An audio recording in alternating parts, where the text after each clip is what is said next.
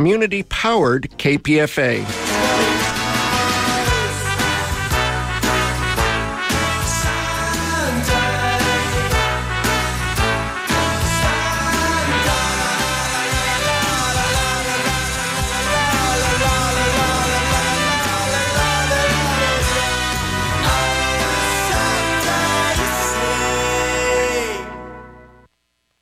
You're listening to KPFA 94.1 in Berkeley, KPFB 89.3 in Berkeley, and KFCF 88.1 in Fresno. The ending, nice and tidy. It's a rule I learned in school. Get your money every Friday. Happy endings are the rule. So divide up those in darkness from the ones who walk in light. Light 'em up, boys, there's your picture. Drop the shadows out of sight. This is Jennifer Stone with Stone's Throw, my weekly shot in the dark. The darkness intensifies as we watch the historic burning of Notre Dame Cathedral in Paris, flames rising high into the sky. The spiral collapsed, 8 centuries. Most of us saw this spectacle on a screen, on a TV. I have a large TV screen, and the images are stunning when the background is dark and the image of the cathedral is up against that fiery sky, the flames. It looks like the paintings of Hieronymus Bosch, ancient Gothic cathedral. Hieronymus Bosch came along a little later, but he did these murals, you remember? He painted Genesis, garden, Eve and Adam, savagely sweet. Finally, images of hell. Oh, those reds and those ambers and golds, the fires, it's like Dante's Inferno. 8 centuries to worship in that place. I know what the people there, I imagine what they might be feeling. Over here on this side of the Atlantic, I heard it whispered that this was just retribution, for these evil priests and what they have done. That might be a point, the abuse suffered by so many for so long. People who came only to worship. They came to the altar to look for God. The altar boys found something entirely different. Anyway, I didn't know about all that. I do still wonder about the primate grandiosity that built those things in order to keep the people down or at least subservient. You remember back when the people could not read, only the clergy could read, the laity just did what they told. Actually, I think about those priests, and I try to figure out for myself the distinctions between sin and crime. I mean, our very own president has that problem. He states that his sins don't amount to crimes. Well, at least says only legal wrongs count. I think there might be some point to that. Yes. Remember, everything Hitler did was legal. All I know, see, that turns it around. All I know is that this traumatic event in Paris sets me thinking about the apocalypse, the end of the world, death of the gods, the death of man and the gods. That's Ragnarok up north in the Norse legends. I've been watching the Vikings on television, and they talk about Ragnarok. I love the role of women in their legends. Anyway, all the signs are here right now, today, all around us. Some folks tell us that our tragic sense is a little overblown, but others tell us it's doomsday. Floods, fires, hurricanes, the seas rising, climate catastrophe. It's all in Revelations, that is, in the Christian Bible. It's part of most legends, the end of all things that humanity knows. Obviously, the earth will go on forever, whether we are here to enjoy it. That's another story. Anyway, all the human legends are about creation and destruction, this circle that man is caught in. Yes, the wheel, returning to the place where we started in the old days, what they call now. Yes, back in the day. I love that expression. Anyway, I keep looking at the whirlpool in the center. We know the center will not hold. The center will not hold. Mere chaos descends upon us. The poets just love that stuff. Anyway, I think it's all very familiar. I've been there, done that. Deja vu. It's all news to me. I think it may be an effect of my age. At the age of 85, I tend to see symbolism everywhere. Portents, warnings, reminders. I don't know. Then I stop and I look around and I ask myself, are these the foretold last days? I think that some people are just dramatizing. I've got an awful feeling that we're going to go on a hell of a long time, probably making more and more mistakes and having more and more difficulties. But I look at that fire in Paris, and that's no dream. It's certainly no fantasy. The chaos in our country is not a fantasy. It's not a play, folks. This is not a play that we're doing here. We're trying to continue doing what we have struggled with in the past.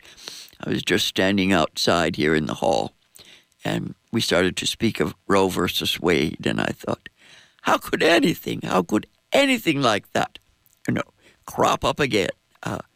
You remember we used to say 5 steps forward and, 2 steps back. But I'm seeing it the other way lately. I'm seeing, 5 steps forward and 7 steps back. Anyway, as that cathedral burned, the television coverage included little bits from an old movie. The old movie with Charles Laughton. I see how most of us interpret the world through the movies we grew up on. That old movie, the one with Charles Laughton, was called The Hunchback of Notre Dame. It's from a novel by the 19th century French writer Victor Hugo. Maureen O'Hara is the damsel in distress. She's carried to sanctuary by the hunchback, the hideously deformed creature who ends the movie asking the universe, why? Why? I thought about that idea of sanctuary. We've had sanctuary cities here in this country, and I think that we got to start that business again, sanctuary. I think, it's happening now at the border. I think the the scene that I was most moved by, thinking of Charles Lauterer. Charles Lawton, yes.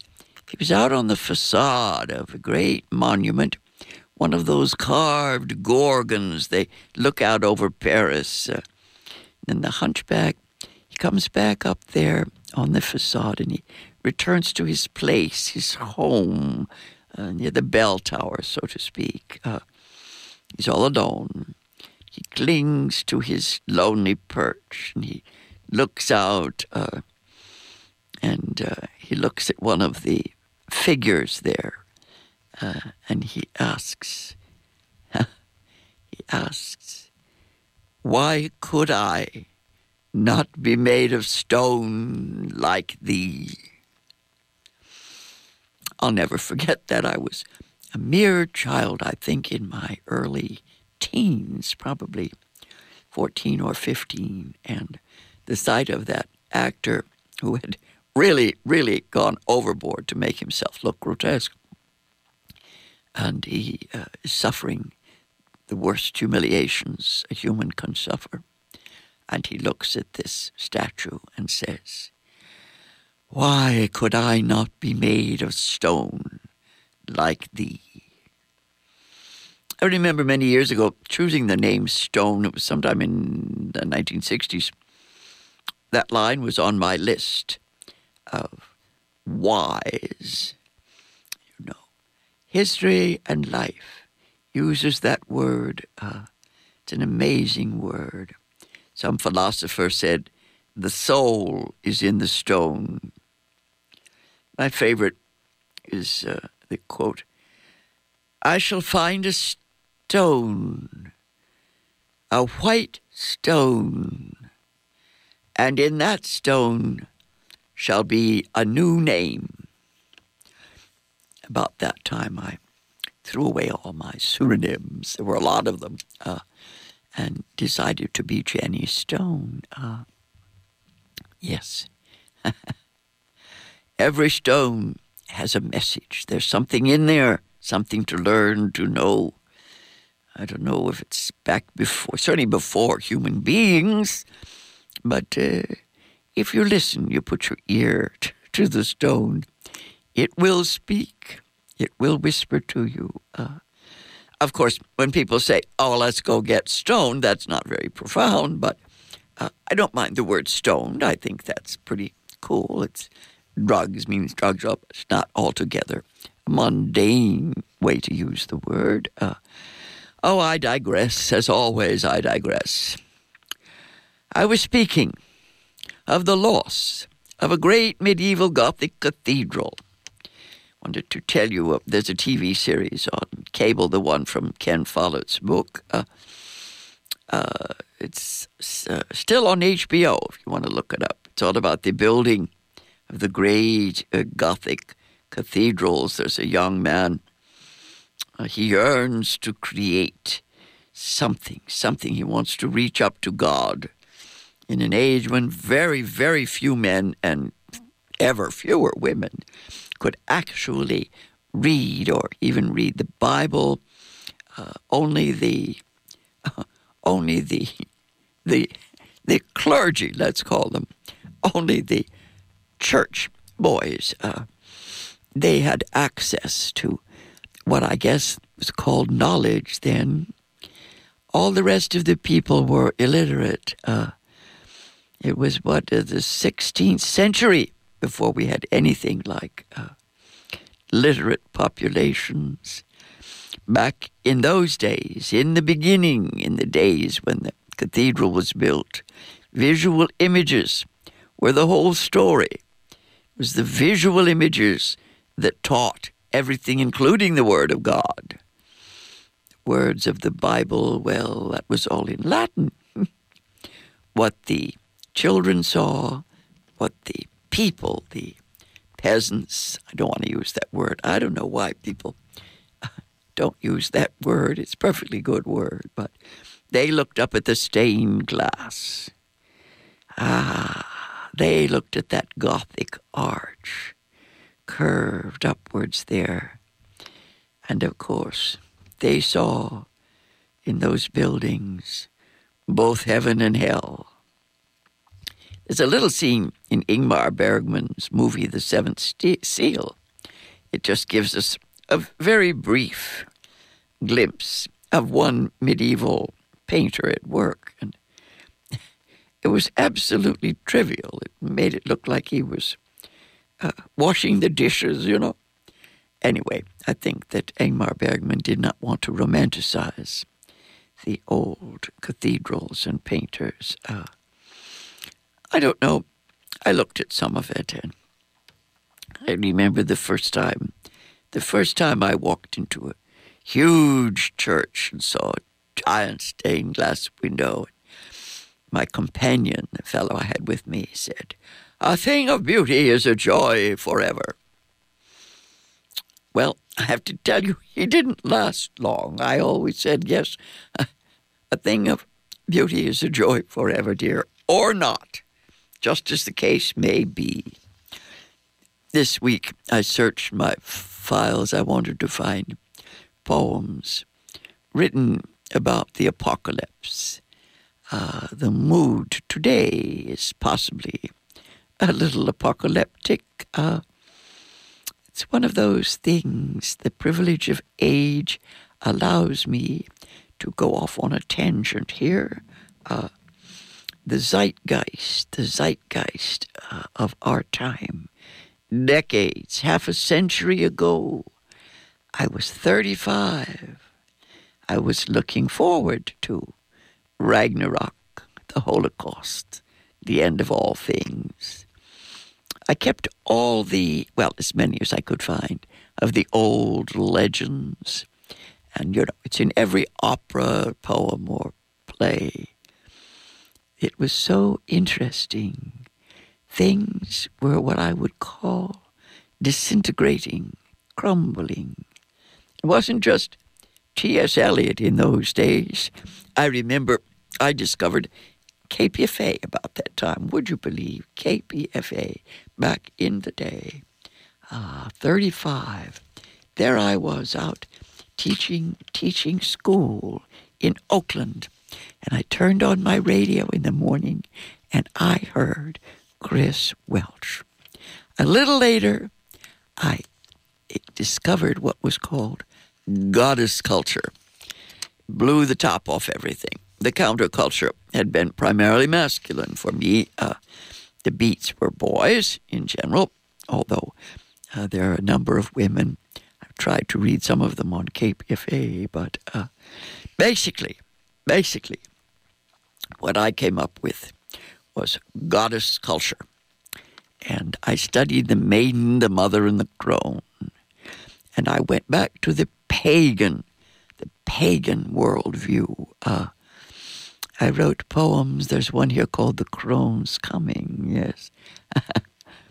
I found descriptions of the crone in Barbara Walker's Encyclopedia of Myths and Secrets.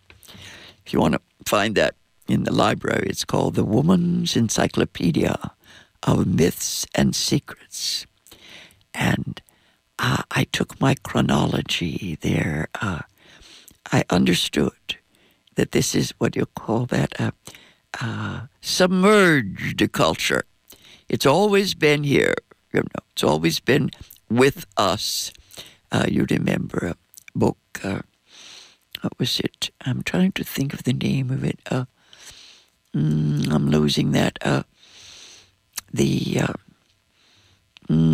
have to wait till next time. They made movies and films about it, but it was about the Mists of Avalon. That's what it was. The Mists of Avalon. Angelica Houston played the old goddess in the movie, and she and Merlin mourned the death of the old world, the old gods. And they tried to mutate, they transmogrify. And the old goddess becomes, you'll forgive me, the Virgin Mary. You can kick that around if you like. But I think I prefer Christ's grandmother. Her name was Anna.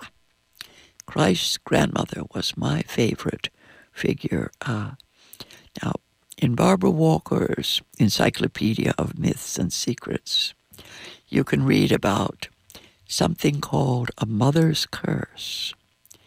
This is very old, and it struck me, in the middle, maybe the last century, let's say, 1980s, right, it came to me, that something was happening. The mother's curse, it's called a mutspell. It comes from the Norse idea of the fate which will overtake the world at doomsday. This will be a result of the goddess's disgust at the action of men and gods. Crone Mother will lay her doom upon the world. Spirits from the hot southern lands of Muspelheim will begin to destroy the earth.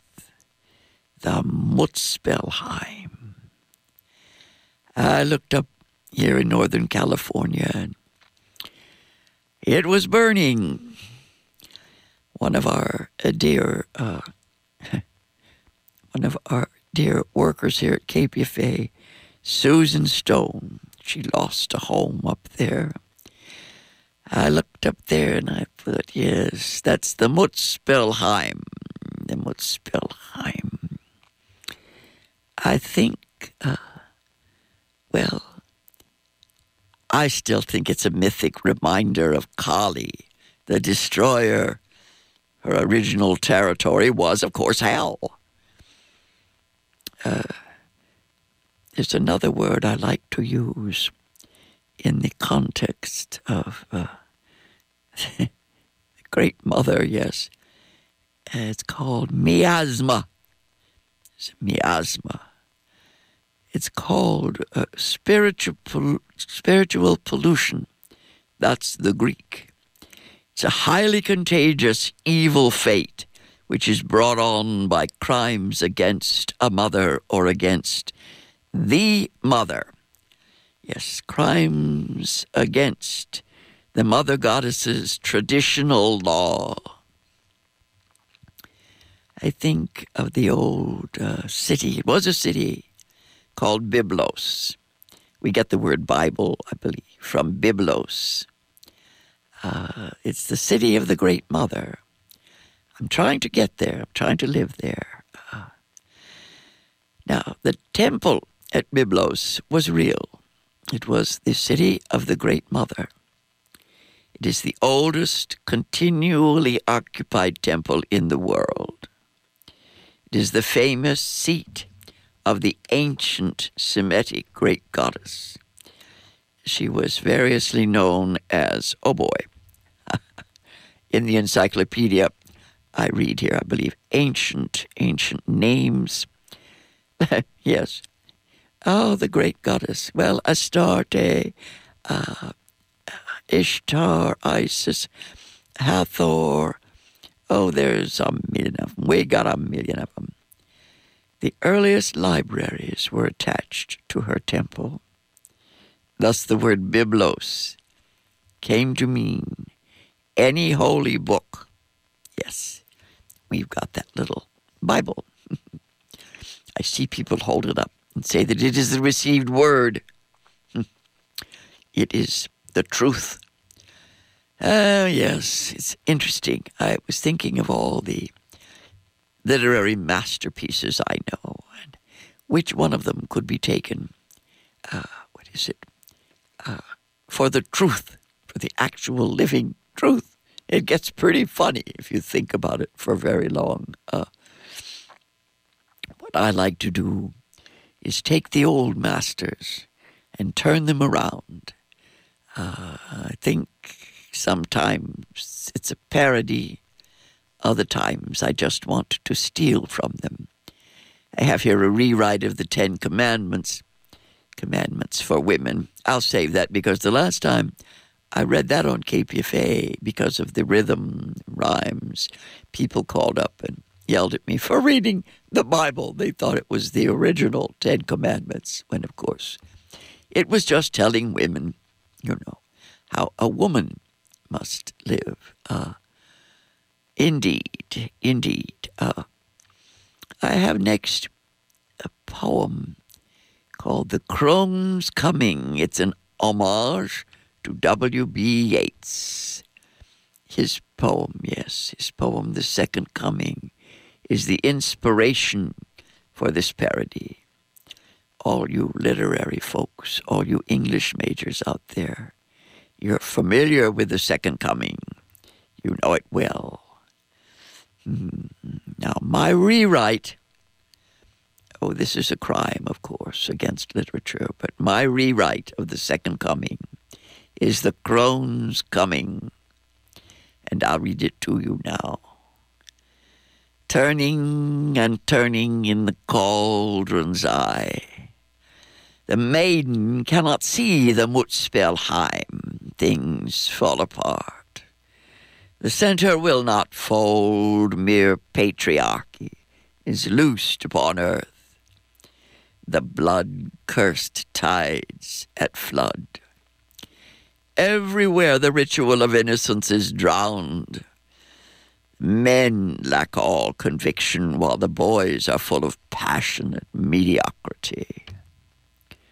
Surely some Muspel is at hand. Surely the crone's coming is at hand. The crone's coming. Hardly are those words out when a vile image out of mother's miasma taints my sight.